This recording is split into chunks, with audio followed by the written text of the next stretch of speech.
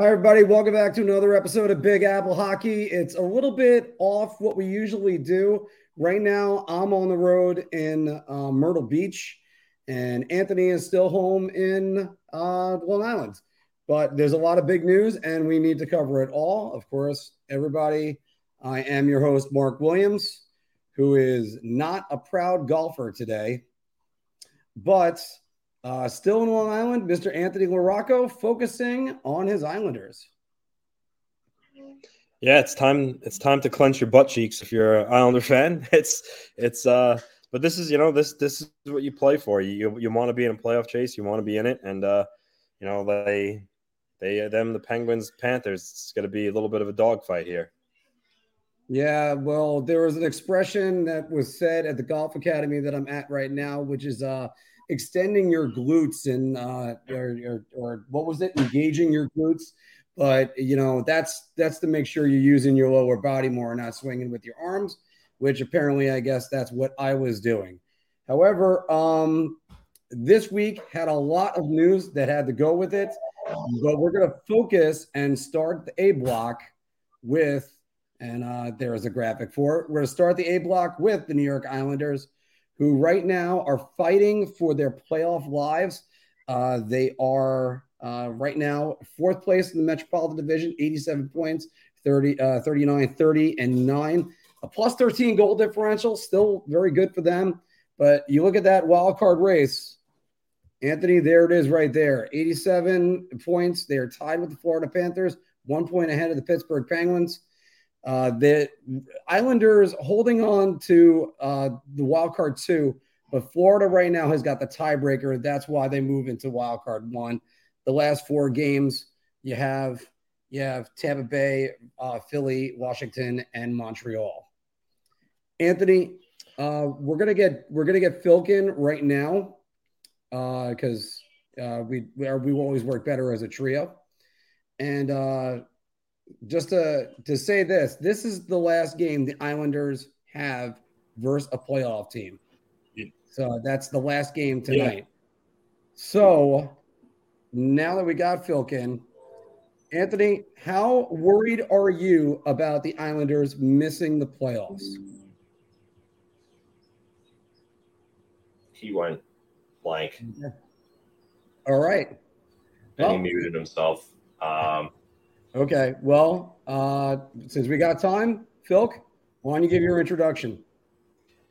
Oh, screw Corey Perry. He sucks. Brandon Hagel sucks. Who else sucks on the Lightning? Let's see. Who else can absolutely burn in hell on the Lightning? Pat Maroon, yeah. He's another one. Burn in hell. Corey Perry, burn in hell. Brandon Hagel, go take a long walk off of a short pier for all I care. And the rest of them can play in traffic.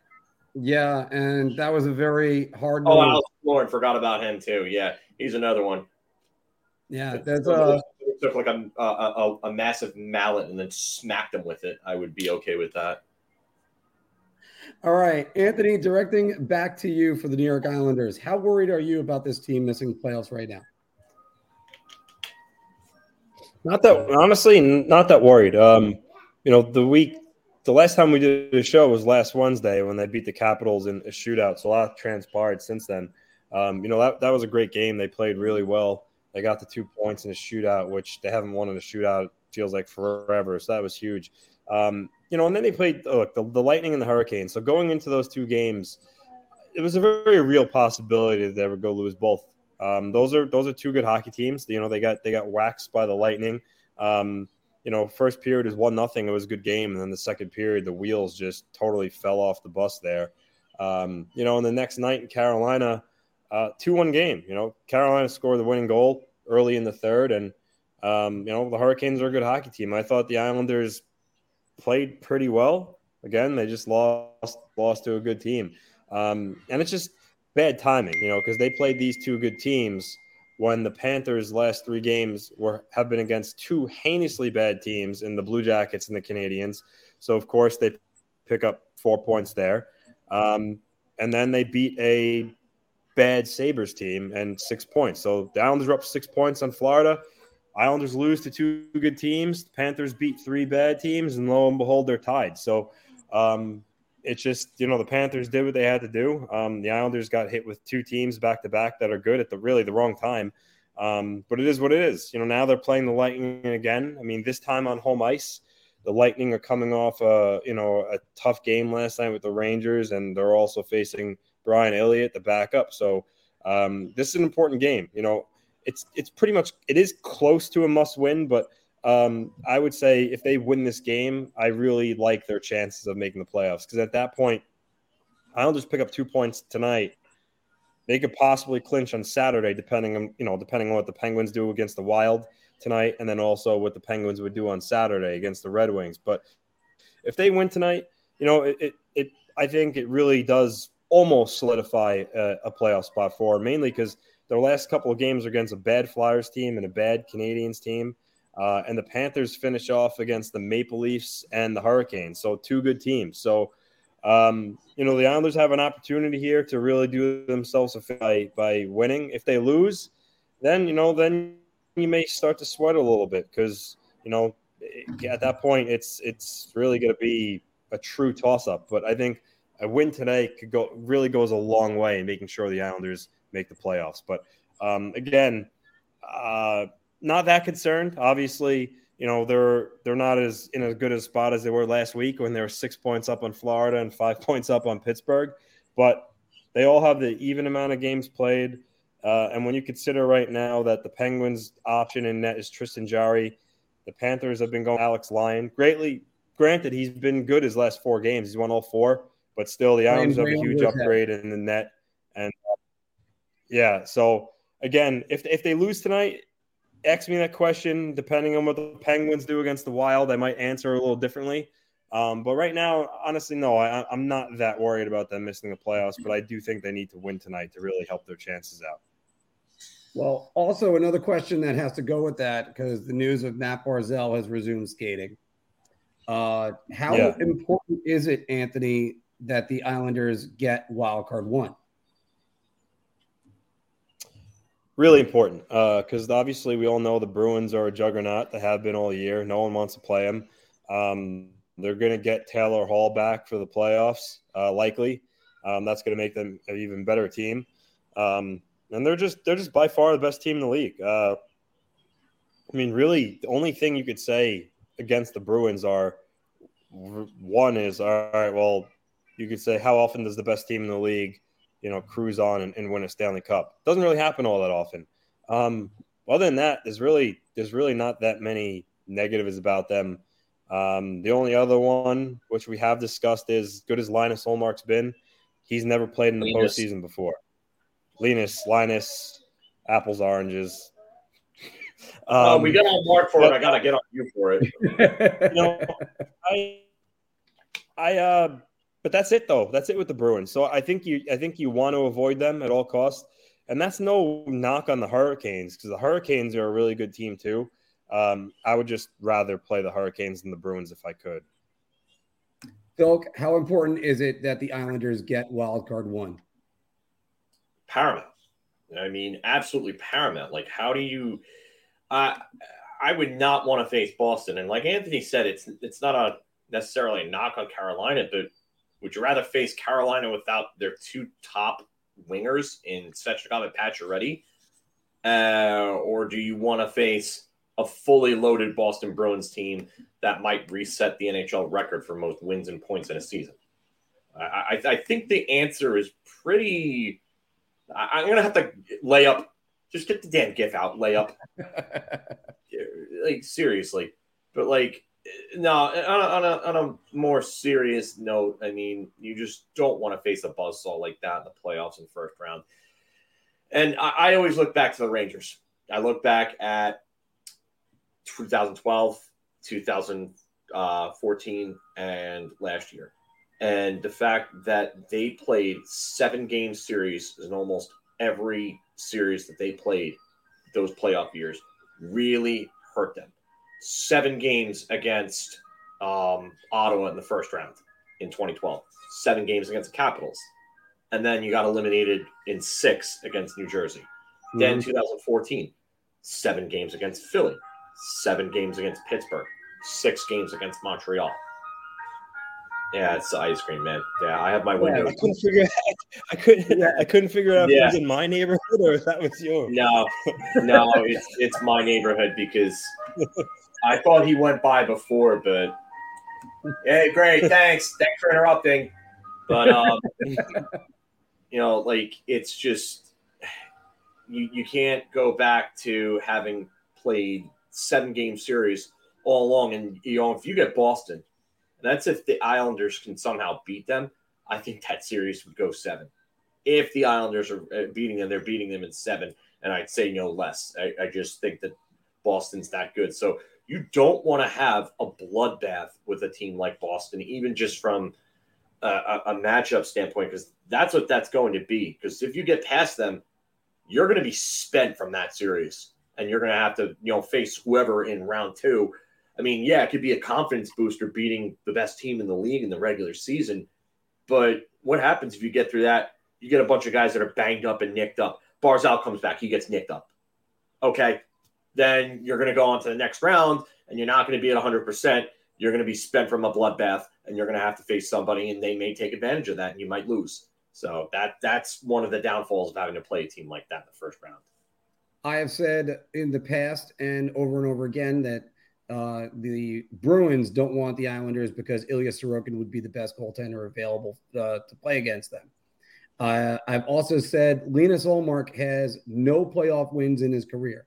So the real question would be, can the rest of the Bruins carry him as far as they can in the playoffs? Who knows? Maybe, Ullmark could be the rare guy that begins a season, plays 50 games, and then is ready to go on to the playoffs, but that is a different animal and not Eddie. Just either it's a rookie that doesn't know what he's in for, or it's a veteran that's learned how to win and what it takes to win. And very rarely do you get like Darcy Kemper and Pablo Francoeur last year, who won, I believe, 6 games apiece for the Avalanche. It's a very rare thing to do that. That being said, you need wildcard 1. You need to avoid the Boston Bruins at all costs. If that's the case, just the Carolina Hurricanes are the better matchup.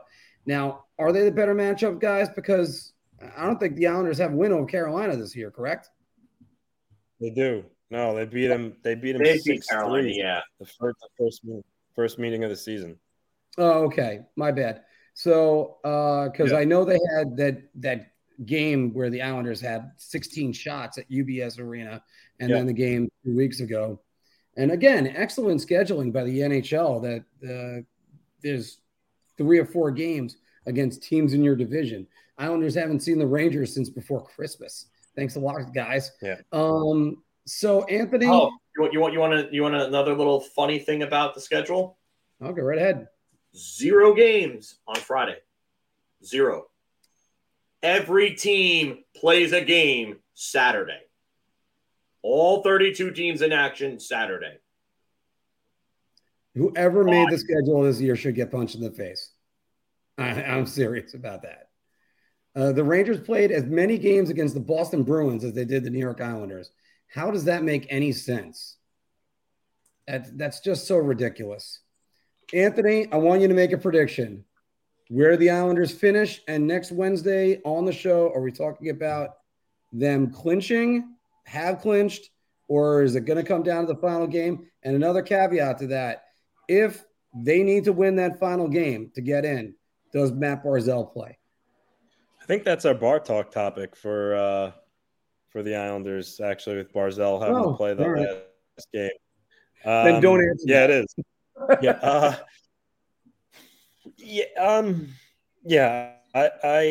I think they get in. The Panthers. We mentioned the Panthers play 2 good teams in Carolina and in Toronto. They play a pesky Senators team tonight, who's still obviously they're not making the playoffs, but they've been in pretty much every game lately, and they have a lot of offense. And then even though the Capitals are missing the playoffs for the first time in 8 or 9 years, which hey, we all speculated when it was going to happen, and it finally happened. So we could all pat ourselves on the shoulder. I think at some point we all said the Capitals' reign could come to an end, but they also play the Capitals too, and they're still the Capitals. They still got some pieces. They can they're capable of beating you. So the Panthers, I think, out of all four, well, not all four, out of the Penguins and the Islanders, I think they actually have the toughest schedule. And then the Penguins are the Penguins with Swiss cheese Jarry. So I'm gonna say the Islanders get in as wild card one, and the Panthers actually miss the playoffs, and the Penguins get in wild card two. And I only said because one, I want to be bold. I know that the sexy pick right now is probably to pick Florida. But then, the Penguins, their last two games of the year, boys, are against Chicago, Columbus. Those are two cupcake games. So ask the Calgary Flames about that, because yeah. Ask the Boston Bruins about the Chicago Blackhawks. That's true. No, that's true. Listen, I'll probably be wrong, but like I said, I just wanted to, be a little different here. But and to answer your question, Mark, though, that's my prediction. And as far as Barzell, I guess we'll wait for the bar talk for that. All right. Yeah. So I almost messed that one up. Phil, quick one. Are the Islanders clinching by our next show Wednesday? Wow. I'm looking at this schedule and I'm just saying to myself, like, it's not a juggernaut schedule, but you do not have any. I mean, you want to say Montreal and Philly are easy games. They've played very well in the second half of the season. So I don't know. And I tell you right now, Philly, division rival, they're not going to go easy on them. And Tampa's going to be pissed after what happened last night. They might be a little worn out, but they're going to be pissed about what happened last night. The only thing is, you don't have Vasilevsky going tonight, which is good for, the Islanders. But I don't like the Islanders' schedule. I don't like Florida's either. I really don't. You got Carolina, even though Carolina might sit some guys last game of the year because they're in. I don't see that being a problem. Division-wise, they are 3 up on the Devils, and they have a game in hand. I think Carolina probably is clinched by then, and that's probably a game where they sit everybody, so maybe Florida can get in by that. But Toronto, they're not catching Boston, and Tampa Bay isn't catching them, so that might be a game where they're kind of just resting people too. And Pittsburgh, yeah, you talk about cupcake schedule, but like those last 2 games, again, the Blackhawks beat the Bruins. The Blackhawks have unexpectedly beaten other teams without Patrick Kane and some other guys. So I think it's probably going to look the way it is. I know it's the boring thing, but I feel like Florida's going to hold on. And right now, with the way that Matthew Tkachuk is playing, he's playing like a man possessed. Yes. And honestly, I honestly think he deserves some like serious heart consideration because this team is nowhere close to where they are without his play and him becoming the first player in his history to score 100 points in a season, which, that team's been around. 1993-94 was their first season, so it'll be 30 years next year. Boom. This is that's incredible for Tkachuk. And he's done it on the first season with a new team, and they're an underachieving team. Let's be honest about it. And he managed to also have a 40-goal scorer for the second time, or the second different 40-goal scorer, I should say, because Borey did it twice with the Panthers. Yeah, it's amazing. But as you guys know, the A Block is brought to you by SeatGeek. Use SeatGeek to get $20 off on your first order by using the promo code Big Apple Hockey. But also, as part of the Hockey Podcast Network, we're also brought to you by DraftKings. Hockey fans light the lamp this winter with DraftKings Sportsbook, an official sports betting partner of the NHL. New customers can bet just $5 pregame money line on any NHL team to win their game and get $150 in free bets if they do. If that wasn't enough excitement, you can turn small bets into bigger payouts with same-game parlays. Combine multiple bets like which team will win, how many goals will be scored, and more for your shot at an even bigger payout. Download the DraftKings Sports app now. Use promo code THPN. Bet $5 on any NHL team to win their game and get $150 in free bets if they do. Only at the DraftKings Sportsbook with code THPN. All right. And we're back once again, everybody, because we're in the A block still. And after most games, or whenever we can, you can always catch the final buzzer with the man down below, Mr. John Folkowski. And whenever I can, I always try to get the 60-second reviews on either the Islanders or the Rangers. I was trying to get one up for the Islanders this week because their most important game could have been that game against the Devils, because it's not even their game. It was Pittsburgh. The Devils smoking Pittsburgh really helped out the Islanders, took away that game in hand. They went out. They don't have to worry about Pittsburgh, and neither does anything else. Also, check out more at Big Apple Hockey Podcast. I'll have some written articles coming up, including season previews for the playoff previews, not season previews. We're a little bit past the season preview. But once again, mentioning the A block powered by SeatGeek, use the promo code Big Apple Hockey. Phil used it for AEW wrestling. And you know what? You can get some great deals there. How was it last night? It's pretty awesome. Long Island's own MJF, Maxwell Jacob Friedman from Plainview, is actually the AEW World Heavyweight Champion. So he had this whole thing.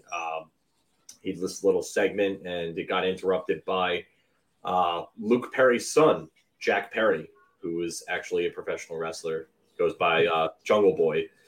So he's like one of their big prodigies. It was a really good show. There was another taping that was on after that we missed, but a lot of good matches, a lot of fun. Always good when they come to UBS. UBS is a great arena. If you guys ever have a chance to go watch a hockey game there, hockey games that are not played by guys who don't want to play defense in beer league, by the way.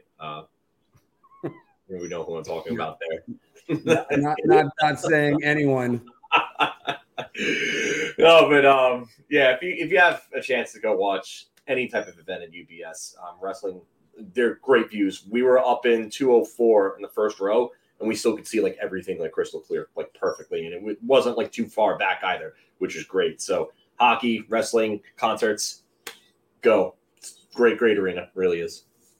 Yeah, I could sing the praises for UBS for a while on a lot of things. And also, obviously, check out the Mark on the Road, where we got to see that man, Anthony LaRocco, hit the ice at UBS. So we're going to get to the New York Rangers right now, currently in third place in the Metropolitan Division. 46 wins, 21 losses, and 11 overtime points. Goal differential, plus 57, second best in the NHL and the Eastern Conference. The Rangers beat Washington, and they really beat Washington. They beat Tampa last night. They lost to New Jersey last week, which took them out of the running for second place and possibly the division, and also lost to Buffalo. More on that later, because there was a significant player for the Buffalo Sabres. Phil, they trail the Devils by 3 points. It's basically not going to happen. Let's just be honest about it. But what do the Rangers have to do over the next couple games that are remaining to get ready for the playoffs? Well, they have to hope that Patrick Kane is going to be okay. They're holding him out for precautionary reasons out of tonight's game, which I get. I guess he's probably dealing with that hip, and they want to just give him like a day off. Fine. I mean, and you say that they're out of it. I mean, yeah, they're down 3 points with 4 games. It's not impossible. You know, the Devils could lose a couple of games, and then the Rangers win a couple of games. And that's it. They have the same amount of games played. So it is possible. It's even possible for the Rangers to technically win the division. I mean, four wins would get them 8 points, and that would bring them to 111. But Carolina would more than likely have to lose out. I don't see that happening, though. So that's a lot more improbable. But they need to just be consistent. They need to be consistent. They need to play the way that they played for a majority of that game against Tampa. And they're going to need to play tough like they did last night, too. That's another thing. And that was one of the biggest displays of Ranger toughness that I have seen in a very long time from this team. Or I'd have to go back to the line brawl with New Jersey in 2012, right off the opening face-off of that game in the regular season, when DeBoer sent out his goons, and then Tortorella responded by sending out Rupp, Bickle, Prust, and everybody else to fight. So I love what I saw last night. Ben Harper absolutely waxing Corey Perry and Pat Maroon is just. I can tell you right now, old heads and new heads, Ranger fans alike, are in love with those gifs. Like, there's been gifs going around all over social media of Corey Perry just getting socked in the face by Ben Harper, and it's just amazing because it couldn't happen to a better person than Corey Perry. He's needed a good ass beating for a long time for his dirtbag play. So, yeah, I like what I saw. Oh, and Alex Killorn, I would love to see how he would react if somebody speared Andrei Vasilevsky in the groin.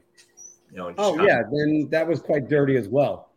So, but yeah, I just think that they need to play the way that they played last night, and they need to keep the foot on the pedal. They need to just come out and play hard consistently. They need to start games fast the way that they did last night. They started that game fast. They started the game against Nashville fast. They started the game against Pittsburgh fast. Actually, the last two games against Pittsburgh, they started fast in those games. And that's the most important thing, because this team is a completely different team when they get that. And when they get ahead, they get that lead, and they get in other teams' heads. Oh, well, these guys are flying all over the place. We're going to be in for a long night. It seems like they demoralize teams when they're throwing shot after shot after shot after shot on net, and goals are going in. So they've got to keep going at it and just making life hell for their opposition right off the start. And I think they're going to be fine. I know we're not going to get an accurate or an honest report on Kane, so I'm not even going to bother to put that much thought into it, but just hope that he's all right. And this is really just more of a precautionary maintenance type day thing for him. Anthony, what are your thoughts on the Rangers the final 4 games? Stay healthy, and get into a rhythm when your game, feeling good about yourselves going to the playoffs. I mean, that's really about it. Because I mean, while they have a chance at second, it's not likely, because the Devils, if the Devils go 2-2, that would give them 110 points. The Rangers would have to go 4-0 to give them 111 and finish a point ahead. So, so it likely is improbable. So with that being the case, like I said, it's really about staying healthy and getting to your game and feeling confident about yourselves going into the playoffs. During practice time, kind of practice on some issues that you need to clean up, translate it to games, and get going, because in the playoffs, you can't afford to fall flat for a game or two, because then you're behind the 8 ball. And you don't want that to happen, because it's daunting to have to come back in the playoffs when you're down, when night in and night out is like, being in the trenches. So I think as long as they just stay healthy, get to the finish line, get to their game, feeling confident, they'll be okay. Because as much as I do think they match up better against the Hurricanes and the Devils, Devils don't have much playoff experience. So, if the Rangers can get to their game early, beat them the first game or two and lead the Devils' confidence, they could have that. They could have that wrapped up. But you can't afford to slip up against that team, because they're fast. They can score goals in bunches, and they could be a problem. If you're not at the top of your game, they can exploit you. So just be ready. I think one thing that Gallant has been doing, I've noticed this in the Washington game especially, he is running the kid line out there more and more and getting them going. You look at Capo Caco, who right now has an outside chance at 20 goals. If he could reach that mark, oh my goodness, what a great confidence booster for that line and him going into the playoffs. We're going to have more on him and Lafreniere in a moment, as well as obviously Philip Hedl, who is also playing well. But you know what? Igor Shesterkin is back. I've seen enough. He's back to who he was. Yeah, Anthony mentioned this all throughout the year. You can't have Shesterkin with a 915 save percentage. He was over 930 last month. 909. Yeah, I mean, it was have bad. Fuller with 909. Yeah. Yeah, it was that bad. Last month he had a really good month. So just again, yes, obviously keep everybody healthy, guys. That's the easiest one for any of us to say. But just get the kid line moving. Maybe even get Braden Schneider some more minutes. You might see some some scratches and getting some other players in there and just resting some other ones. You don't want to rest them too much. I'd be worried a little bit about resting Kane for the next 4 games. But if anybody knows how to do that, Patrick Kane can, because he's got more experience than anybody on the New York Rangers right now. All right.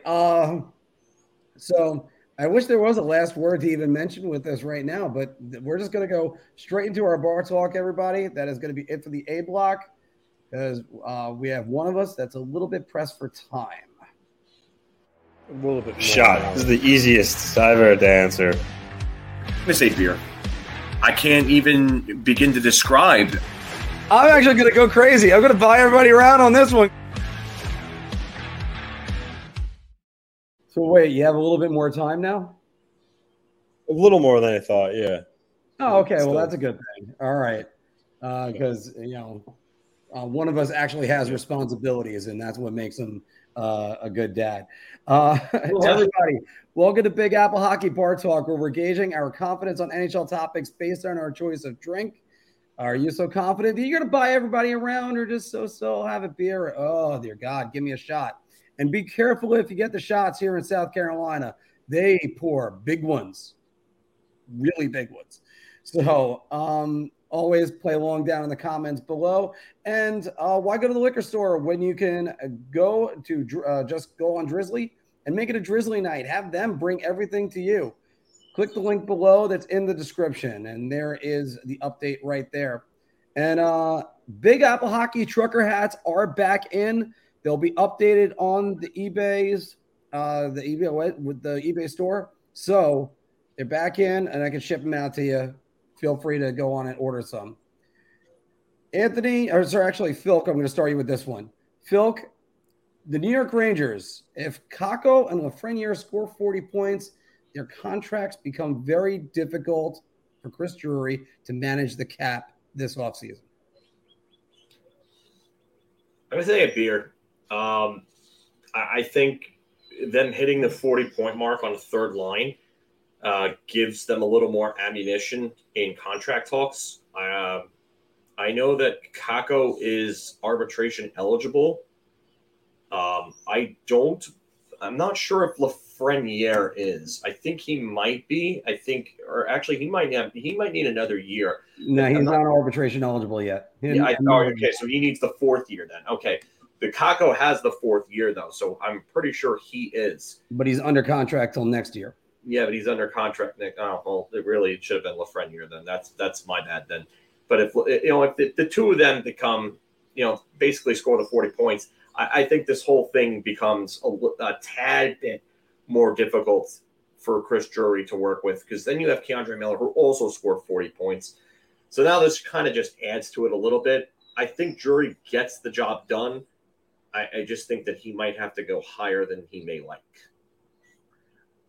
Just to also let you know, Miller is not arbitration eligible either. No, I know he's not. We've had this. We spoke about that last week. And also, Phil, don't worry, it's still forward thinking. So Drury would have to think about that. Anthony, I guess since I'm talking, I'll just step on up. I'm going to say beer on this one, only because sometimes with negotiations, you don't know what's going to happen. But because they're not arbitration eligible, Ranger fans, everybody calm down. The big one was Hedl. You had to get Hedl re-signed, especially with his productivity coming up. That's just my thoughts. Anthony, what's yours? I'm gonna say shot, and I'll tell you why. Because Lafreniere has 39 points. If he scores 40, or if he doesn't, semantics at that point. I mean, either way, I don't think Lafreniere at this point is getting more than $2.5 to $3 million on a bridge deal, regardless if he has 39 points or if he has 41. I don't really think it's going to change all that much in regards to Drury being in a more difficult spot. I mean, obviously, yes, if Lafreniere had a better year and he had 55 points, then, it's a totally different answer. It's round. But at this point, I don't think a point, 2 point, 3 points is really going to make much of a difference on what his contract's going to look like. Well, that's very true. And, it's something that they're going to have to look forward and try to figure out who they're going to pay. And as Phil has said over and over again, the year they're looking forward to, 2024 offseason, when the no trade clauses lighten up on Chris Kreider and Jacob Trouba. Guys, the Eastern Conference wildcard race. This is them right there. Florida, 87 points. Islanders, 87 points. Pittsburgh, 86. And Anthony, as you know, Matt Barzal has not played since that Boston game on February 18th. I gave it away at the beginning in the A block. My mistake, guys. But Matt Barzal will play in the last regular season game if the playoffs are on the line. Mr. LaRocca. So he's been skating for the last few days now. They didn't have a practice today, so I don't know what it would have been. But at this point, he still hasn't joined the whole team yet. But he has been skating on his own. They did say they were hopeful that he could play in the last couple of regular season games and for sure in the playoffs. So I think his return is looming. Here's the thing. If everything went the Islanders' way, if they won tonight, Pittsburgh lost, and then the same thing happened again on Saturday and they clinched, at that point, I don't think he'd play again in the regular season. I think they'd bring him fresh for game one.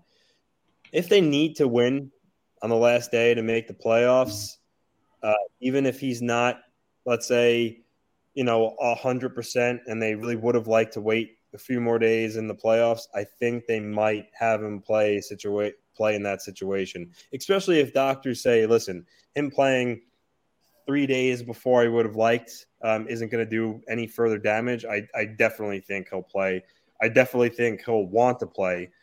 He'd be probably like a rabid dog to get back on the ice. But perfect world, I think they want to hold him out to the playoffs. But if it comes down to it, and the doctor says he can't do any more damage if he played a couple of days early, I think they'd be silly not to play him. So I'll go round. All right. Phil, what do you think? Round. I not just for those reasons that Anthony mentioned, but I think Lou Lamoriello, I think his job's on the line. I really do. I think a lot of the moves that he started to make, especially the Horvat trade, it just reeks of desperation from him. So if they miss the playoffs, I think Lamoriello's gone.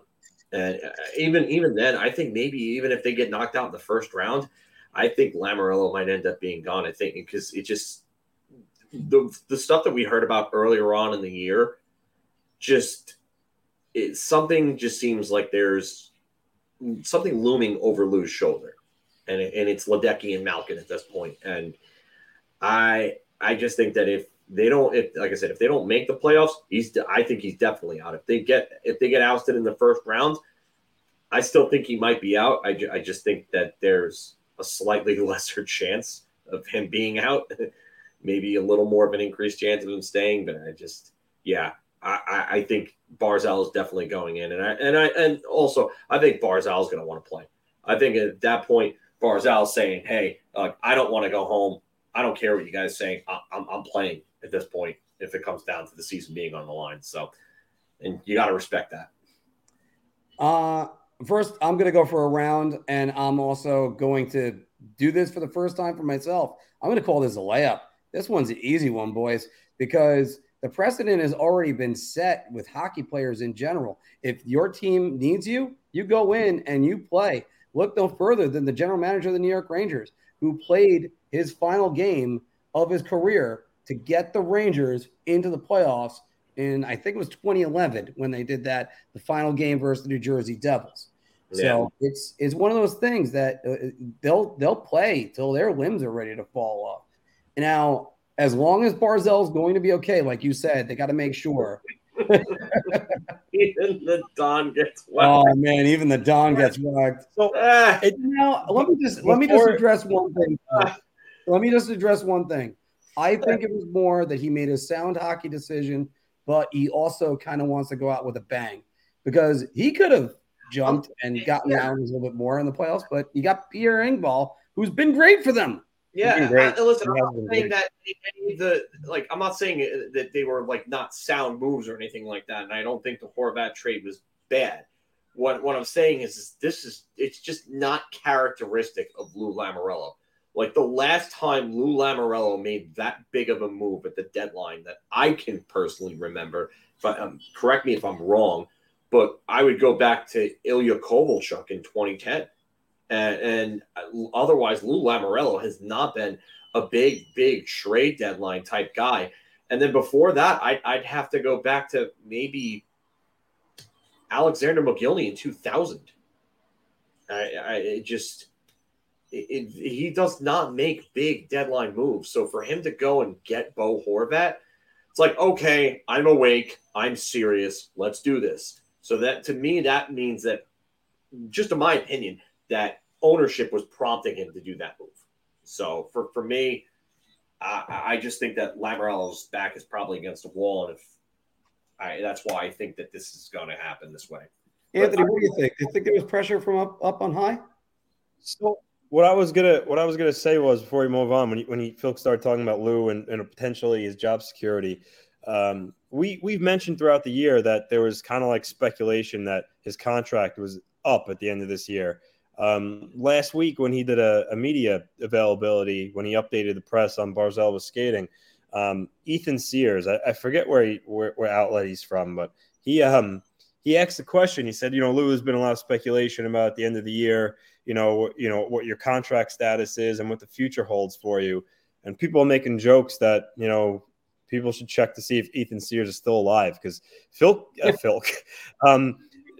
gave him a feisty answer. He was like, I really wish that you would do your due diligence before asking a question like that and reporting, because he basically said that he didn't know what he was talking about, and he really, he kind of really got offended by the question and took umbrage to it, and basically said all that malarkey that was speculated isn't true. So don't know if Lou was just diverting or everyone was horribly wrong and he does have a contract. I just thought it was funny. He went off on Ethan Sears. Just wanted to add that in there when talking about what his job future may hold. Out here that Ethan Sears is with the Post. Thank you. Yeah. And then Core just makes this lovely suggestion. Oh no! I am not. Maybe I can call him now because I'm out of state. Ethan is now in Journalist Protection Agency. He might be. Great. He might be. Great. Yeah, no, that's definitely not going to happen. Staying in the Metropolitan Division, guys. Look at the standings. The New York Rangers trail the Carolina Hurricanes by 6 points. The New Jersey Devils 3 points behind the Hurricanes. Anthony, I'll go back to you on this one. The Hurricanes will hold off the Devils to win the Metropolitan Division. So 3 points and 3-point lead with a game in hand. Devils really did look good against Pittsburgh the other night, but I don't see the Hurricanes giving it up. So I'm going to say round. I'm going to say they end up finishing first in the Metro, winning the division. Devils might make it close, maybe, miss out by a point, but I think the Hurricanes are going to hold them off. Go. I'm going to buy it round. Their schedule is relatively easy. They're the only team that they're facing that has any type of playoff implications is Florida in the last game of the year on April 13th. And that might be a game where Carolina is going to be resting players anyway. So I definitely think, if anything, that Carolina is more than likely winning that division. I'm saying round. But look at it. Predators, they're not making anything. Sabres, not making it, obviously. Senators, not making it. Red Wings, not making it. It's just Carolina just has to show up, and they'll win these games more than likely based on the talent that they have and the way that they play. So I'm going to buy around on this one also, guys, and I'm not going to look at their schedule. I'm not going to think about anything else except just to say Rod Brindamore knows how to get his teams to finish a regular season. That's what he knows how to do. So it's more about the Carolina Hurricanes than any other team that's even in this equation. Yeah, if they can lose, they're not going to lose any more games than what they need to get the Devils back in it. They're gonna be just fine. Well, one guy that's had a great season so far, and Braden Point, 48 goals, 41 points, 41 assists. Oh boy, here I get the break. I corrected you on the spelling of the first name, by the way. I missed that part. Yeah, well, I got it right this time, but oh no, Mark messed up. So I'll fix that. Braden Point, 41 assists, 89 points on the season. Philk, a healthy Braden Point will ensure the Lightning reach the Eastern Conference Finals.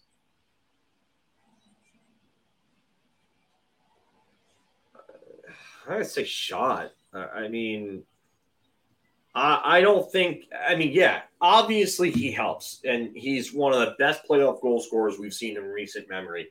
So I'm not trying to take anything away from the guy, but it just this team is not nearly as good as the three teams that they've had in the last 3 seasons.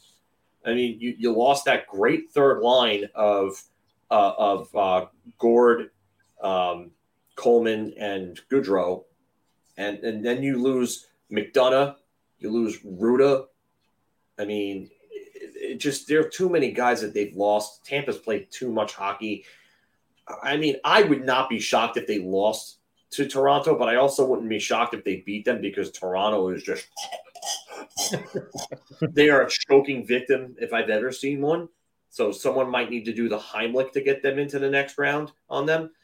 But their goaltending. Ryan O'Reilly is for, by the way. Yeah, Ryan O'Reilly. Yeah, if you could do the Heimlich for that team, maybe they'll get past the first round. But I wouldn't be shocked if that series went either way. I just don't know if they come out of that division. I mean, because I think whoever wins that series is going to have to face Boston, and I think Boston's probably going to beat either of those two teams. So good luck with that. I'm going to say shot. I mean, nothing against Point, but I just don't think it's going to be enough. Anthony. Beer. I seen what Braden Point can do. I mean, he's pretty much the reason why the Lightning beat the Islanders the second time they played in the conference finals. He was really good for the Lightning. You know, so give him his due. He's a really good player. But the Lightning, don't forget, like I mentioned in the past, they've played a lot of hockey the last couple of years. I mean, they made it to the conference finals. At least the conference finals the last 3 years. They're playing a real good Maple Leafs team again in the playoffs, which is going to be a challenge to get past. And then you have a team like the Bruins who are good. You know, they could meet the Hurricanes, the Rangers. So it's going to be hard for them to do it again. And saying around is basically me saying that it's yes, it's going to happen, and I simply can't do that. But I mean, yeah, Point going on all cylinders certainly makes them a more dangerous team. I'm going to go beer. I respect Braden Point way too much to try to go to shot, but he's a guy that is a tremendous difference maker. I don't know if it's going to like guarantee them making it all the way back to the Eastern Conference Finals, but if they can at least get him for, you know, at least at the same production rate that he's been going, you know, they're going to be a really difficult out too. It doesn't matter if Nick Paul in that line isn't exactly what the Gord line was, but that's what Tampa does. They just plug in, plug out, and plug and play. Yep. Yeah, that's what they do. They got their stars, and they just can work around it. Guys, I can't stop talking about one guy who I looked up his numbers last year when he was at Northeastern when I did the end of the year blog on the website. First name misspelling on that one too that I corrected. Thank you. His first name? I spelled it with an I. So there was, I did Devin, not Devon. But Devin he's 1-1 so far with the Sabres, sub 2 goals against average, and a .942 save percentage. Guys, Devin Levi is a franchise goalie for the Buffalo Sabres, and I'm going to buy a round. I'm going to start this one off because you know something? He's looked real good so far in the 2 games he's played. I know, I think it was kind of a deflection, which was the game-winning goal against Panthers the other night.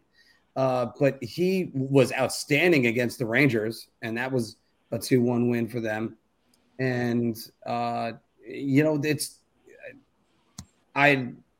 run out of superlatives. His numbers in Northeastern, if he translates them to the NHL, this kid can really be the goalie the Sabres have been looking for since Ryan Miller. Phil? I want to say round, but it's just like 2 games. It's just not enough of a sample size. So I gotta, by all means, I have to say beer. I literally have to. And I want to say round because I think he is going to be that guy. But 2 games is not nearly enough much. If this was like 5, 10, especially like 10, if you told me after 10 games that these were his numbers playing behind that Sabres team, you would have me foaming at the mouth to see what he can do with an improved defense in front of him. So, but yeah, all signs point towards it. I just can't confirm it yet. Beer. Anthony. Yeah, I mean, he took the words out of my mouth. 2 games is not nearly enough. Or even if it was a case of he was playing in the KHL, like a guy like Igor or Sorokin, and against men in a professional league, and we're putting up video game numbers, and then came over and after 2 games had those numbers as well, then I'd be a little more inclined. But 2 games coming out of college, really impressive, and I really do think he could be the guy for the Sabres going forward. But like everything that Phil just said, not enough for me to say round. So beer is the easy choice here. All right. I mean, fair enough, guys. I mean, I'm just really high on the guy from all the reports. Oh, of course. I'm going in. So goes without saying. You know, but you know. By the way, Mark, you're with your little blunder before. Don't feel bad because NHL Network just had a stat up about Adam Fox becoming only the 2nd defenseman in Rangers history to have back-to-back 70-point seasons, but put up 70 assists instead of 70 points. So, all right. So, you know, I had to do a crap. Sean calls this off the mark.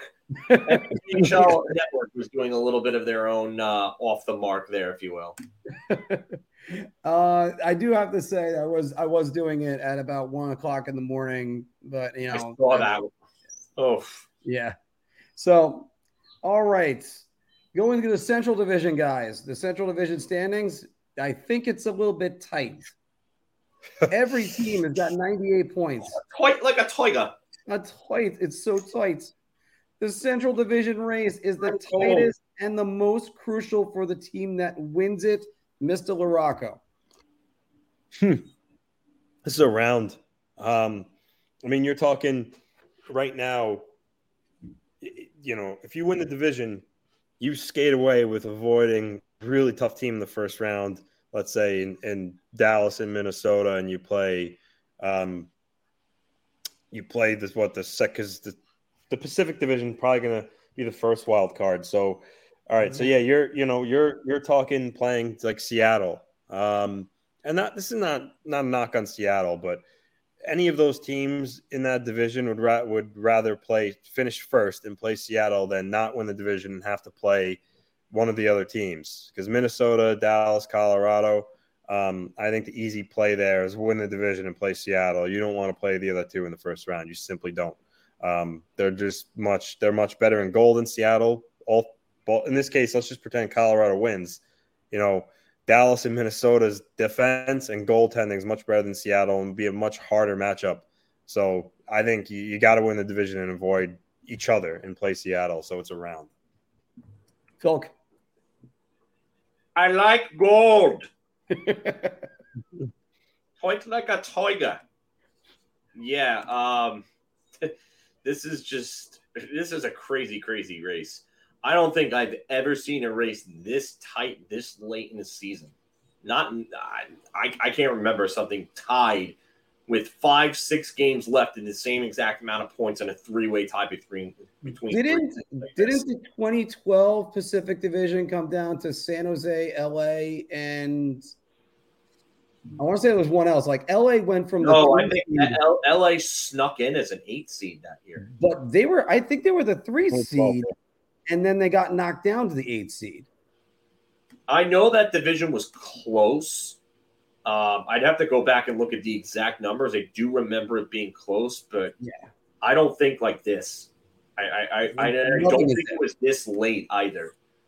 Could be wrong, but again, 98 points across 3 teams, and this is a layup. Obviously, like just get the GIF out. Layup. Layup. NBA Jam GIF. Like we need it. But we'll work on that one. I'll try to find. I still can't find something that's just a layup GIF that is transparent. So it's still. I get it. But I mean, Dallas and Minnesota would be a fun little series to watch. I think Colorado would dominate Minnesota if you ask me. I'd be shocked if Minnesota could find a way to pull off beating Colorado. But it just. If Dallas can win that division and they get Seattle, I think Dallas beats Seattle in either 5 or 6 games. I would maybe even go towards 5. I just don't think they have the goaltending to deal with Ottinger, Seattle, that is. And Colorado, I think, could beat them in probably 4. I think Colorado could sweep Seattle. So Minnesota, on the other hand, I think Minnesota and Seattle would actually be a real interesting series. And I would call myself hockey, this podcast's version of Havoc from Mortal Kombat, if anybody knows Havoc, who's the crazy guy who twists and spins his head. And he's called a cleric of chaos. I would call myself an agent of chaos because I love seeing chaos. And chaos would be Minnesota winning that division, facing Seattle and having a really awesome series because I think that would go like 6 or 7.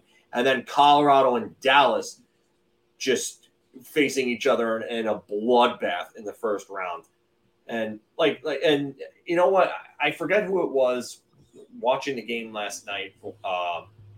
And they were talking about just the first round being the best time of the year because there's games on every damn night.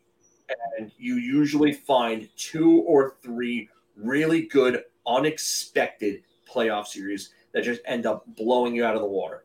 And you're just like, wow, like I wish we had this in the next round instead. So, I got to agree with you kind of on that one. This is an easy one. You already did the layup, so I'm going to buy around. Look, you gotta avoid the 2 teams you're playing against. I don't think it's the end of the world. Say, for instance, if Colorado wins and Minnesota then ends up having to play Dallas, because I think Dallas is going to be like, all right, we can handle this. But I mean, Minnesota's kind of sneaky good. They've been very sneaky this season, and everybody wants to kind of write them off. All they've done is they're about to get a 100-point season. This team can actually win. So. You definitely want to always finish in the best position that you can. So obviously, yes, you want to do this. Because speaking about which, a team that's fighting with them right now, that's in that division, the Calgary Flames defeated the Winnipeg Jets 3-1 last night. And they're now tied in points, even though I believe the Jets have a game in hand, guys. They do. Yes. They do. The Flames are the ones in the driver's seat for the last wild card spots. Go. You know what? I'm going to go bold here. I'm going to say Brown. I just think the momentum is just in their favor, and Winnipeg is doing everything that they can to not make the playoffs. So I'm not going to say that the Canucks are an easy out. They're not. They played a hell of a lot better since Rick Tocchet came, and you know that Vancouver wants to play spoiler to Calgary. Those teams hate each other. So, and then Nashville is still technically fighting, even though I think they have an outside chance. They're still fighting for a playoff spot. So those might be 2 tough games, but I think Calgary, this is where coaching is going to make a difference. And Daryl Sutter is not going to let these guys not show up for these games. And then you win those 2 games, you got San Jose. And then Winnipeg, on the other hand, it just seems like they're very malaise. They don't care about anything. They have the Predators. Again, Predators fighting for a spot. Sharks, again, nothing. And then they have the Wild and the Avalanche. So 3 out of their 4 games could be very tough. And I don't think Winnipeg's going to hold on. The real X factor here is Connor Hellebuck going to go 2017, 2018 Vezina form and just absolutely brick wall the Calgary Flames out of the playoffs? That's really what the storyline has to be here. Is if it's going to happen, Connor Hellebuck is going to have to drag that team in. And I just, at this point, the way that Winnipeg has played defensively lately overall as a team, and the fact that they're not getting strong efforts from Blake Wheeler, Mark Scheifele, and some of their key guys, Nikolai Ehlers has not been good this year, despite not being healthy. I think that Winnipeg they're going to lose out. So it's amazing because Winnipeg is trying to do everything they can to lose. You've just said that yourself. Do you know who else has been doing everything they can to try to lose? The Calgary Flames. How do you lose a home game to the Chicago Blackhawks, who are trying to go for Connor Bedard? But the Blackhawks have been actually pretty decent the last month. But the Flames shouldn't have had any business being in that situation. And 6-3-1 in their last 10. Yeah, I mean, you want to really make things a little bit easier for the Flames. You got to play Dan Vladar more. I mean, I know that Markstrom has been the guy. You're trying to get him going. I'm sorry, I can't do it. Can't do it. You can't do it with him. It's not possible. I mean, it kind of is. Obviously, Vezina finalist last year. Obviously, my confidence on him is quite shaken. But no, you got to move on from that. And we're going to move on as well. And Phil, I'm going to just make it down to the 2 of us while Anthony is out. Phil, Leon Draisaitl scored his 51st goal of the season on Tuesday. Leon Draisaitl is by far the second best player in the NHL. I'm only going to say beer on this. And I know that everybody is probably looking at me like, what? Like, get the gif of the old woman and the Watt when it's spelled W-A-T and her face is like, yeah. Like, yeah. But Nathan MacKinnon is just right there. Nathan MacKinnon is on pace for 126 points. Roughly the same amount of points that Leon Draisaitl is going to finish with. And Nathan MacKinnon has 100 points in only 65 games. 65. That's nuts. That's a better point per game pace than almost anyone that's put up in Avalanche history, sans Sakic or Forsberg. He's producing at that type of level in today's game. It's disgusting what he's doing. Cale Makar has missed a significant amount of time this year too. Nathan MacKinnon has missed a significant amount of time as well. So for me, MacKinnon, you could argue him as the second best player in the league right now. And if anyone tried to argue with you, you could tell them, go kick rocks, look at these numbers. And that to me, that's why I'm only going to say beer, because I do think that Leon Draisaitl sometimes gets looked past because of that dude that's like the second coming of Gretzky that plays on the line in front of him. But I do think that Leon Draisaitl, and I used to not think this, but Leon Draisaitl over the last, I would say, 3 years has really proven to me that if Connor McDavid wasn't an Oiler, Leon Draisaitl could still probably score 90 to 100 points in a season easy. He's that good. Well, you got his Hart Trophy winning season, which was 2020, where he took over for McDavid when he was injured. You have Nate MacKinnon, who's playing outstanding hockey right now. And I would actually consider putting Nate McKinnon second in general. So already with this, I have to go Shot. But I'm going to throw one more name out at you, Phil, because I think he's coming. You can argue he's already arrived, but Jack Hughes looks like he's, according to Wayne Gretzky, he said that's the guy to go right behind McDavid and challenge McDavid. Listen, I get what Wayne said, and I would never try to say anything to disparage the guy that I literally idolize. Mm-hmm. But I can't put Hughes ahead of Matthew Tkachuk right now.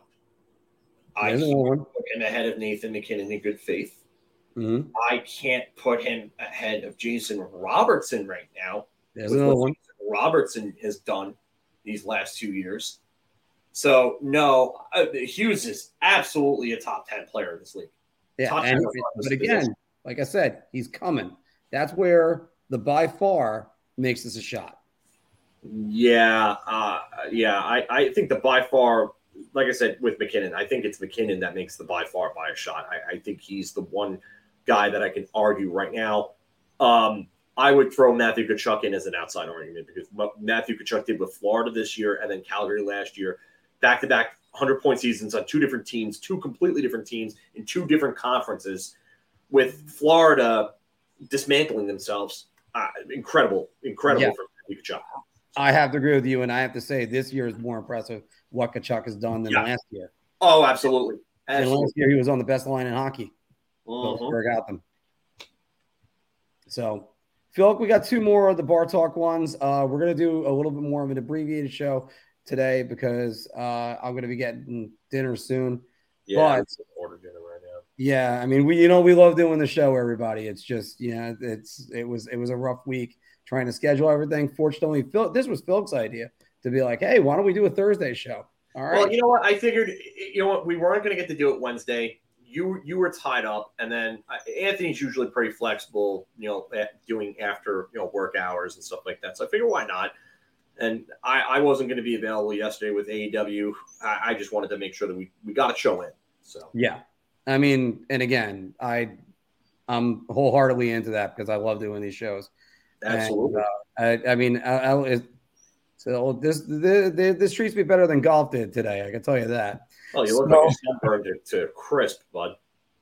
A what? You look like you're burnt to a crisp. Yeah, I got a little bit of a burn over here. Oh, man. Don't take that shirt off because that is a farmer's tan and a half. It is a farmer's tan. It's better when my girlfriend's going to look at it and be like, what the hell did you do? Yeah. But, Phil, Mikko Rantanen, 49 goals, 45 assists, 94 points. Mikko Rantanen is going to reach 100 for the first time in his career. And I'm going to put that as, you know what? It's only 4 games remaining. I have to go to beer. I don't know if he can go over a point per game. And as you said, one of those games is against the Winnipeg Jets. So maybe Connor Hellebuck just shows up and keeps him off the board. I don't know, Phil. And no Cale Makar.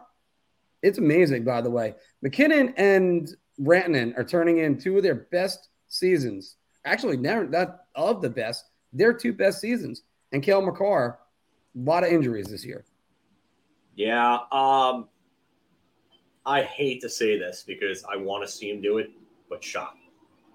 I just think 6 points in 4 games, while it's not impossible, and he can do it, I just don't see it. I don't. And taking a look at Colorado's schedule, I don't see where he just goes off in a game. And for me, like him, I mean, San Jose, he could go Anaheim. Is San Jose and Anaheim. Otherwise, the other games are pretty tough. I think he could score against LA. Oh, they got 6 games.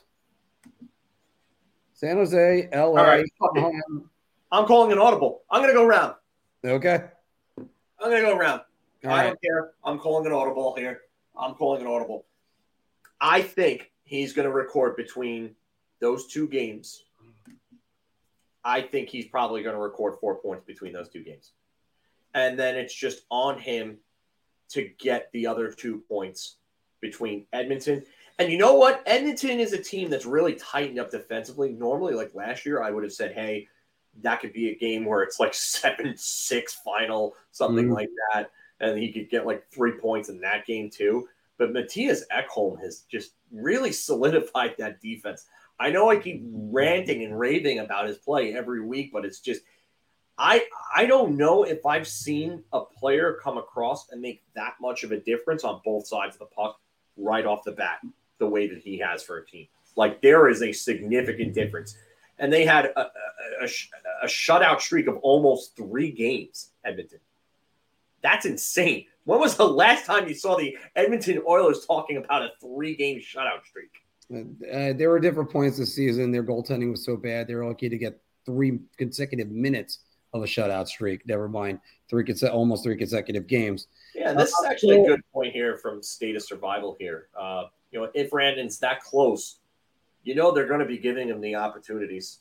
Yeah, I mean that's true. That's true also, but you want to get to the millennium mark. But also, I think this team's going to be focused on winning the division and just winning the games. You don't worry about the personal accolades unless you can clearly wrap it all up and nothing is at stake.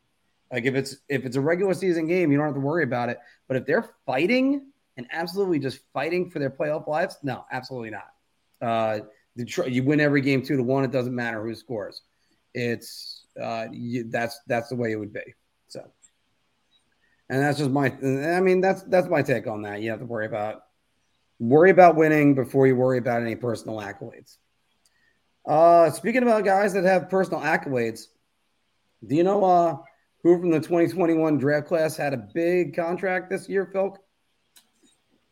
Yeah, the guy that the Rangers did not take, or the 2021 or the 2020? 2021. 2021 class. Drafted 3rd overall. Alex Trebek called his name. Oh, that was, Mr. He was 2020. Oh, sorry, 2020. My mistake. Yeah, I was about to say, I knew who you were going. And then you said that, I'm like, yeah, it's Tim Stutzla. Oh no, Mark messed up. It's Tim Stutzla. Everybody, I said the wrong year, and then I stood by it. Yeah, I was about to say, but it's not the first mistake I made. Just stealing iron. So anyway, Tim Stutzla, 37 goals, 47 assists, 84 points. He has had a great season. And we have got Anthony back for this one, the last of the Bar Talk topics. Phil, I'm going to start this with you, and then I want to get Anthony's take right here. The Rangers and Kings made a mistake by passing on Tim Stutzla. Oh, man. I can only say beer just because, obviously you're looking at the numbers and he's having a big breakout year, 80 points, and you're saying to yourself, the Rangers have to be kicking themselves with not having this guy. But I've got to hold hope on Alexis Lafreniere just being the guy. And I think when he rounds out, he can be at that level too. I've said this time and time again. I want to see him work on his skating, and I want to see him work on his strength and conditioning in the offseason. I think those are 3 major things that a lot of professional athletes, especially in the NHL, they make those improvements on, and they end up getting to the next level. Look at JT Miller. JT Miller was always, a skilled player. I have some firsthand evidence from people that he was a little bit of a partier. So he got serious, and he actually said the trade to Vancouver was what really woke him up and was like, hey, to really be at the next level, you're going to have to get serious in the offseason. Mika Zibanejad said the same thing. Once he started taking his offseason regimens seriously, that's when everything changed for Mika Zibanejad. And then you saw 2018-19, 30 goals, 70 points. And every year since then, he's been about like a 70 to 75 or to 80 point player each year. And now this year, he looks like he could break 90 points. So, it's a big thing that Alexi Lafreniere needs to work on. So I'm only going to say Beer as of right now. But I got to tell you, there are a lot of times where I sit there and I think, how much better could this team be if they had Tim Stützle instead of Alexi Lafreniere? Anthony. He summed it up pretty well there.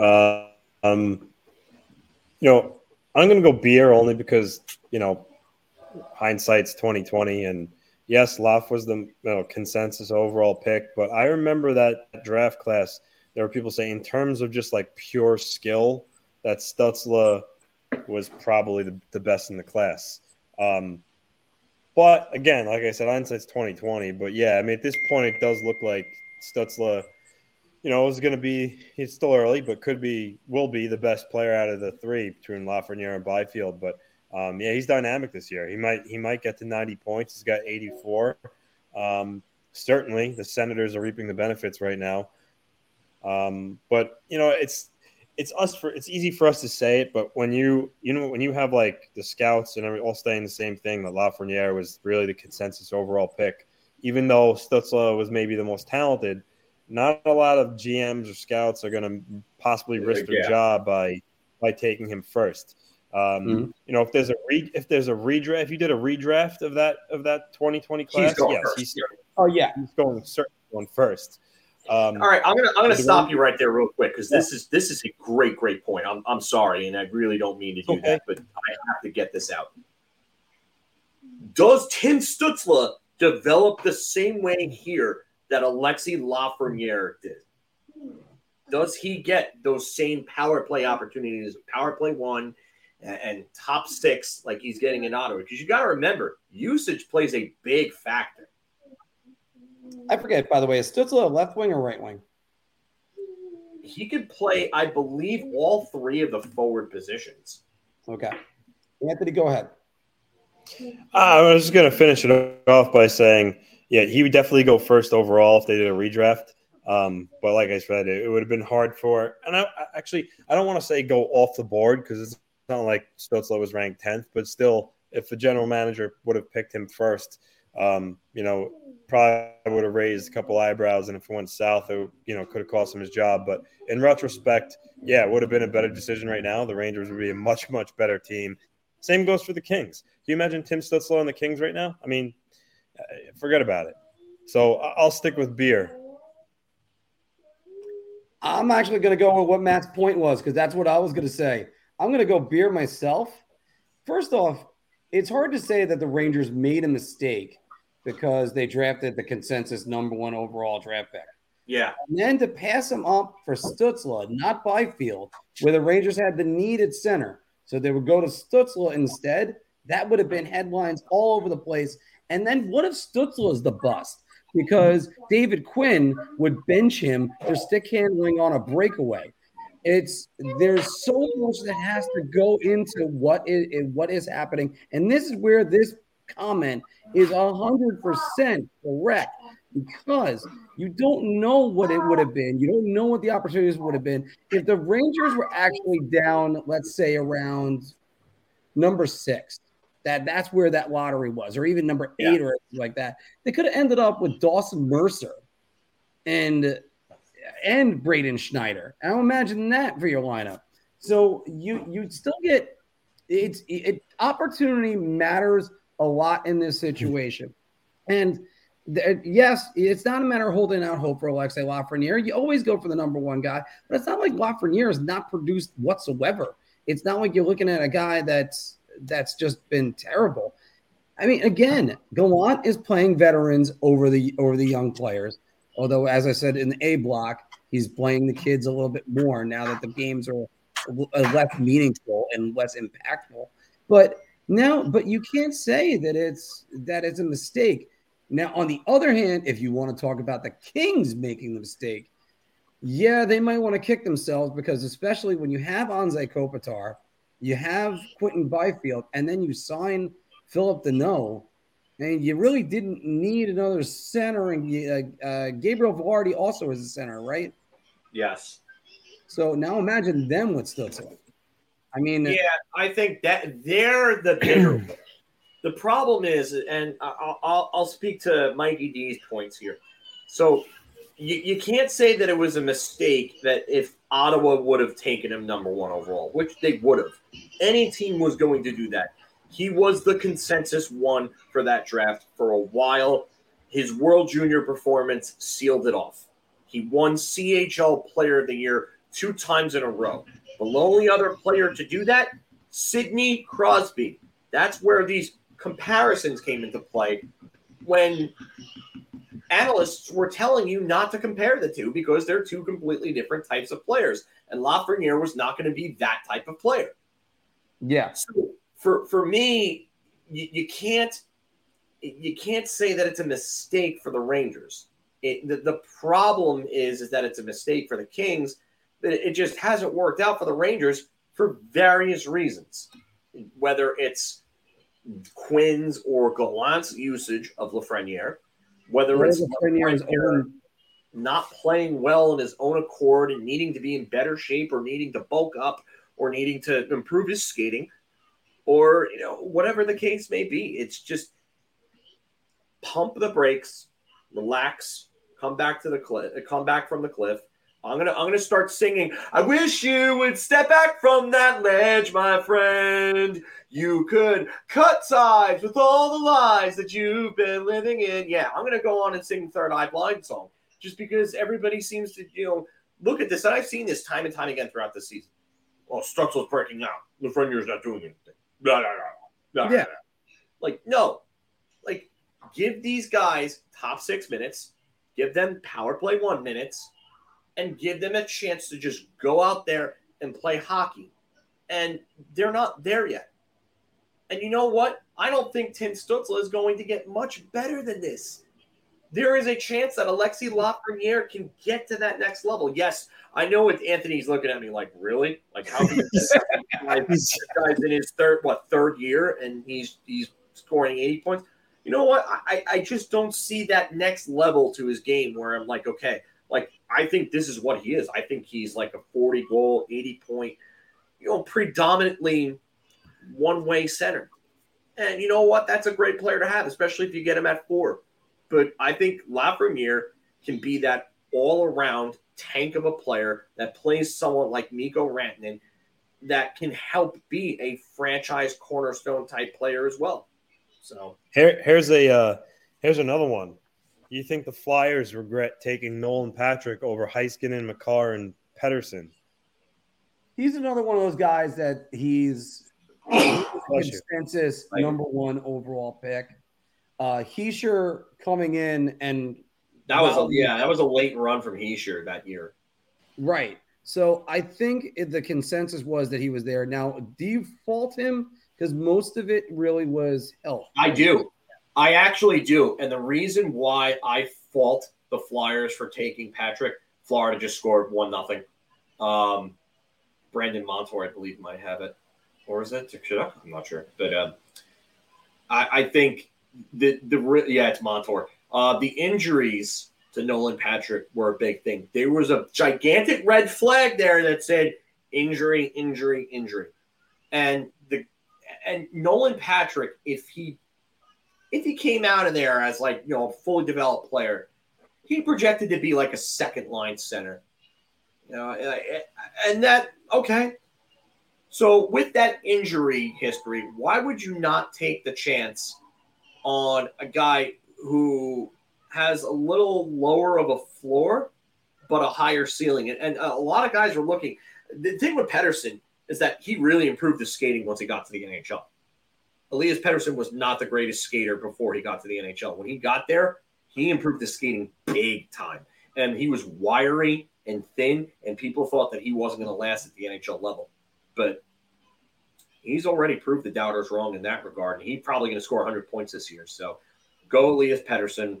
I wish you were a Ranger. You should have been a Ranger. Screw you, Vancouver.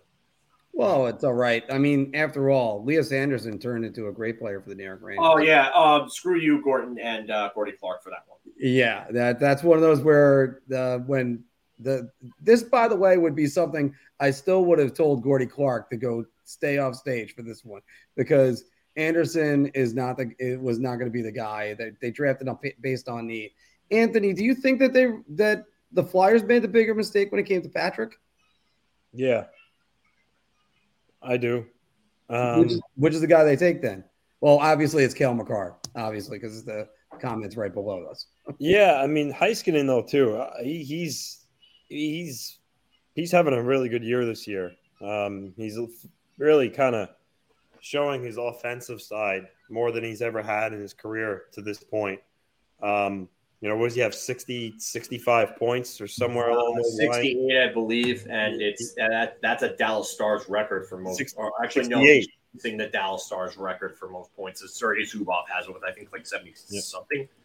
Yeah, and he is 68, so he's having hell of a year.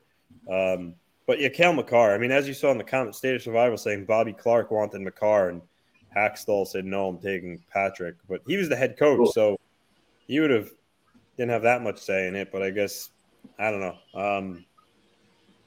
I would hate to see Cale Makar on the Flyers. That would be dreadful. That wouldn't be good. Let me throw this one out for you guys, because we talk about when teams make mistakes. When teams make mistakes, it's because mistakes are when you. What was it? 1-0 Devils. Jack Hughes. When teams make mistakes, it's either because they reach for a player, not because the player was evaluated higher. Leas Anderson, big mistake for the New York Rangers. Or they have the plan in place and then they audible off the plan. So where I'm getting at is, imagine if the Islanders did not trade away Roberto Luongo, who was the Hockey News minor league player of the year, the best prospect in the league, 2 years running, and then go and draft Rick DiPietro out of nowhere. And you get back Ole Kavasha and Mark Parrish. I still think that was a bit of a mistake. They should have just stuck with that, with what they had. And, I forget who was in that draft, guys. Was that Danny Heatley? Yeah, it was DiPietro, Heatley, and then Gaborik was 3. Yeah, so you know what? Milbury got a little too cute. He fell in love with DiPietro's puck handling ability and thought that, he could be the next Marty Brodeur. Yeah, I was just going to say that. Because, DiPietro was highly regarded, but he shouldn't have. When you have Roberto Luongo in the wings, there was really no need to do that. But, they call him Mad Mike for a reason, right? Yep. And so, guys, quick question for you also. Bigger mistake, the Rangers or the Kings not drafting Tim Stützle, or me running out of sunblock down here in Myrtle Beach? Because that's actually what happened. Sunblock easily. Well, I have 2 problems. I ran out of it, and also I'm like, because of my Italian genes that I have, I'm a little bit arrogant at going, no. I burn the first time, and then I'm good. Like that's what I do. I burn, and then I end up tanning out. So, you're bad. Well, I mean, it's not. It actually is not as bad as what it could have been. I got aloe last night. Fortunately, I mean, and my girlfriend's yelling at me about it, which she should. It's not her fault. Of course it's not her fault. She's not the one out in the sun all day. That was me. But I would say I made the bigger mistake than the rest of them. Although it's still not that bad. I'm just color. I'm not really sunburned. Just like the New York Rangers. You know what? I can come back tomorrow, maybe shoot a good round, and have a little bit of color when I go back home on Saturday. So, all right. Well, everybody, that's the end of the Big Apple Hockey's Bar Talk, where we're gauging our confidence on NHL topics based on our choice of drink. And I hope it was entertaining for you guys. Let's take a couple comments, and I'm going to have to get out of here in a moment. Phil, can you see any comments? I'm going to, before I because the Islander game is going to be starting soon, so they're going to sign off. But Yeah. State of Survival asks this question. You know what I compare him to? I compare him to he's almost like a younger vanilla Josh Bailey. He doesn't do anything wrong. Like he's in position in the defensive zone. He's where he's supposed to be. He doesn't stick out. And for a young player, sometimes is good. But for me, he doesn't really show enough offense. I see him being a Josh Bailey vanilla type player.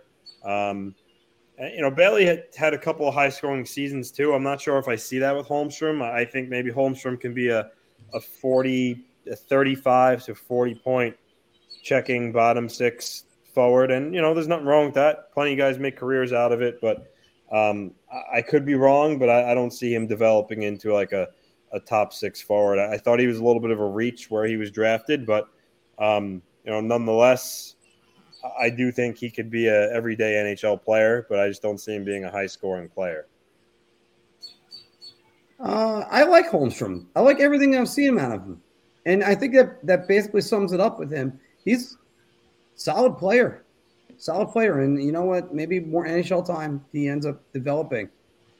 Yeah, I think I'm with Anthony on this. I think he's probably a middle six player. He's a player that's not going to hurt you. He's unspectacular. You could use the word vanilla if you'd like. But he just does little things good. Like he seems smart for his age. I'll give him that. Maybe his skills can develop and he turns into maybe like a 20-plus goal, 40 to 50-point player at his best. But I don't see him being like a big-time scorer or anything like that. But that's just me. I've been wrong before. I mean, hell, sometimes players develop late. Who'd have thought Jason Blake would be a 30-goal scorer? 40. I mean, the thing with Blake, though, Blake had like blazing speed. He at least had that to him. Holmstrom doesn't have like an elite skill in any type of category. Yeah. Blake was an upper echelon skater who was fast and had decent hands. So that helped him. I have it under good authority from one of his former line mates that if he ever put his game together, he would be really dangerous in the NHL. Who? And Blake?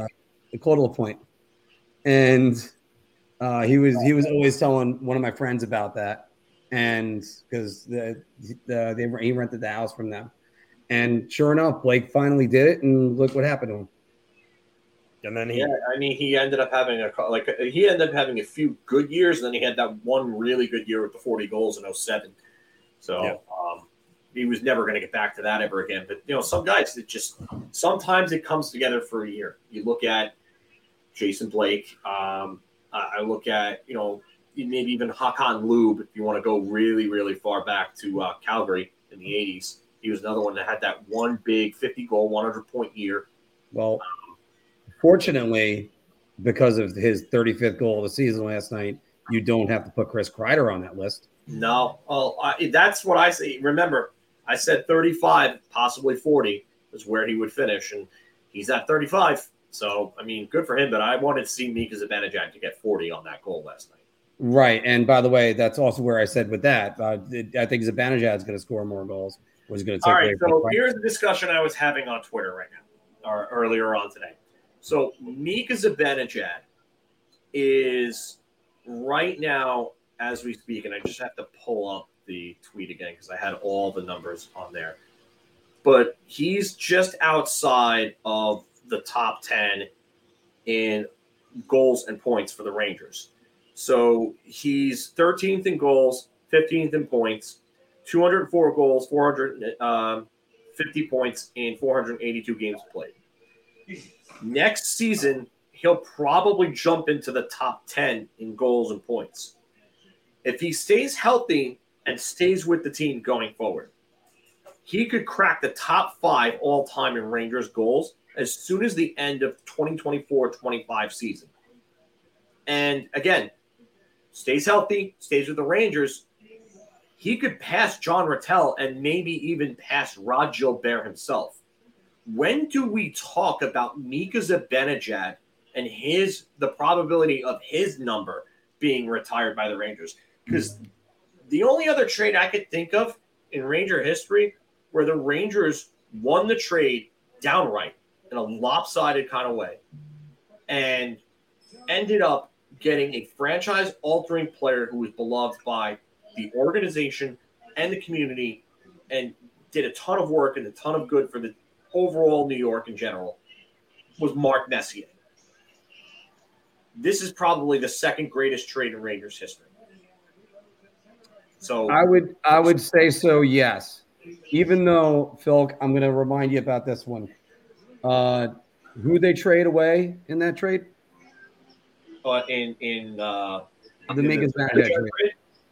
The Zibanejad trade was Brassard and a 6th-round pick for Zibanejad second. And they got a 2nd-round pick back for that. Yeah. Big Game Brass was his name. Who did the Rangers play in the playoffs the following year? The Montreal. Yeah, and I know. And I've said this before. You know what? It didn't pay immediate dividends, but holy crap. Who had the game-tying goal in Game 5? Derek Brassard. So it's not a clear win, but it's definitely a win over the long term. Would you say the same thing? How is that not a clear win? One player he's a bottoms. You got it. You're talking about right away. No, it wasn't right away, but it is one of the most lopsided trades in recent memory. I'll go with that. It's definitely a lopsided trade in recent history for the Rangers. Although we just lost Anthony for a second. Anthony's there, but he's yeah. What's up? He's back.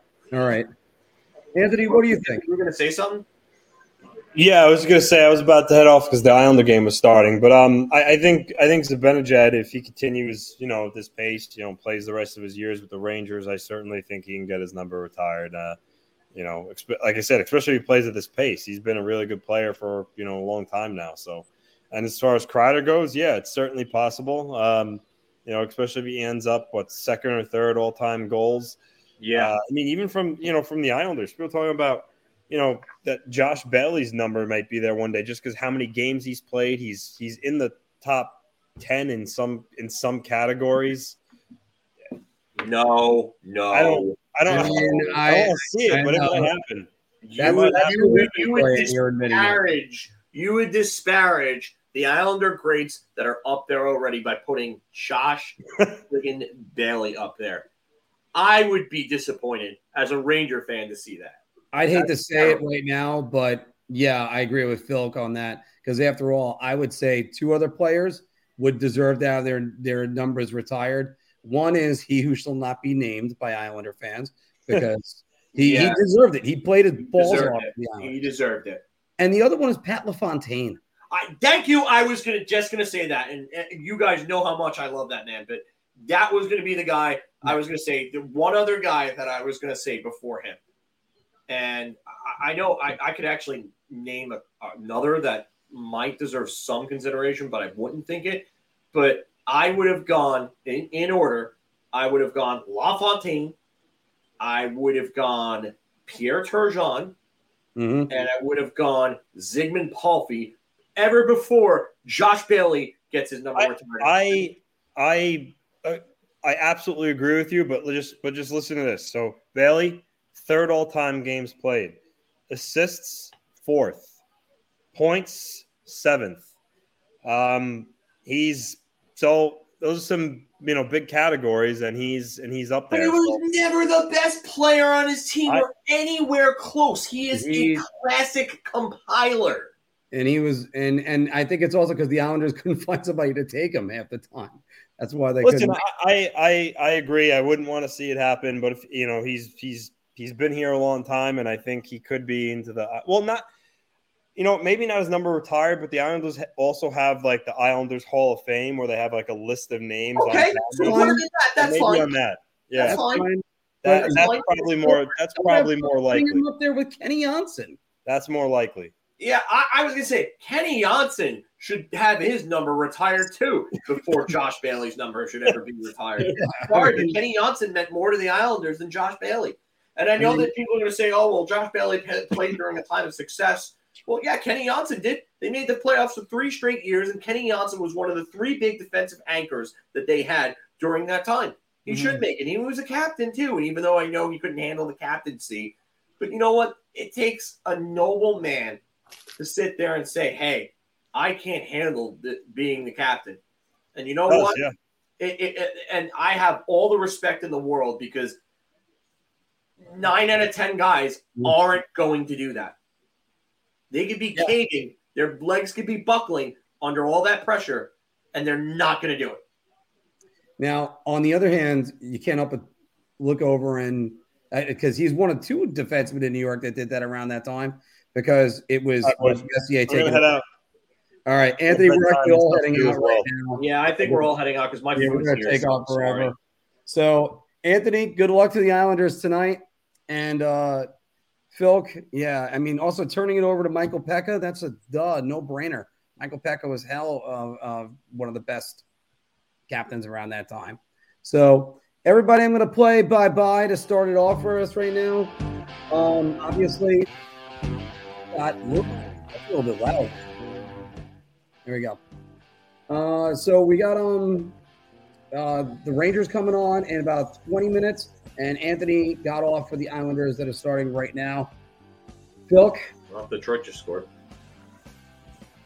Oh. I have on the fly on Detroit's playing Buffalo right now. Okay, thank you. Yeah. I know they got the Penguins. I forgot which day it was. The Penguins no, they're not playing Penguins. They are not playing Penguins. Well, Penguins got Minnesota tonight, right? Yeah, so they got Minnesota. That game I'm trying to go over to. Why is this so weird right now? This is a weird. Oh, the center ice lineup. Penguins are up 1-0. Oh, the Penguins are up 1-0. Come on, Minnesota. Yeah, come on, Fleury, beat your former team. Yeah, seriously. All right. Everybody, thanks very much for joining us today because it's always a pleasure for us to do this. And it's time for me to hit the shower, go get dinner down here in Myrtle Beach, and hopefully back to play some better golf tomorrow. Phil, what's your last thoughts on tonight? Just enjoy these last few games of the season and use sunscreen, dumbass. Yes. I actually have the text from my girlfriend and say, "What are you doing? Why did you have sunscreen?" I literally ran out. We ran out. It was I had a bottle. You know what? I'll actually answer this. I think I'll probably do one tonight. As long as I'm like awake, I think I'll do one. So, and yes, do like, share, and subscribe, as Michael says. So yes. And unfortunately, I did not put any of those in the comments today or put up anything else. All right. Thank you very much. Thank you very much, everybody. And we are out tonight. Take care. Let's go, Rangers.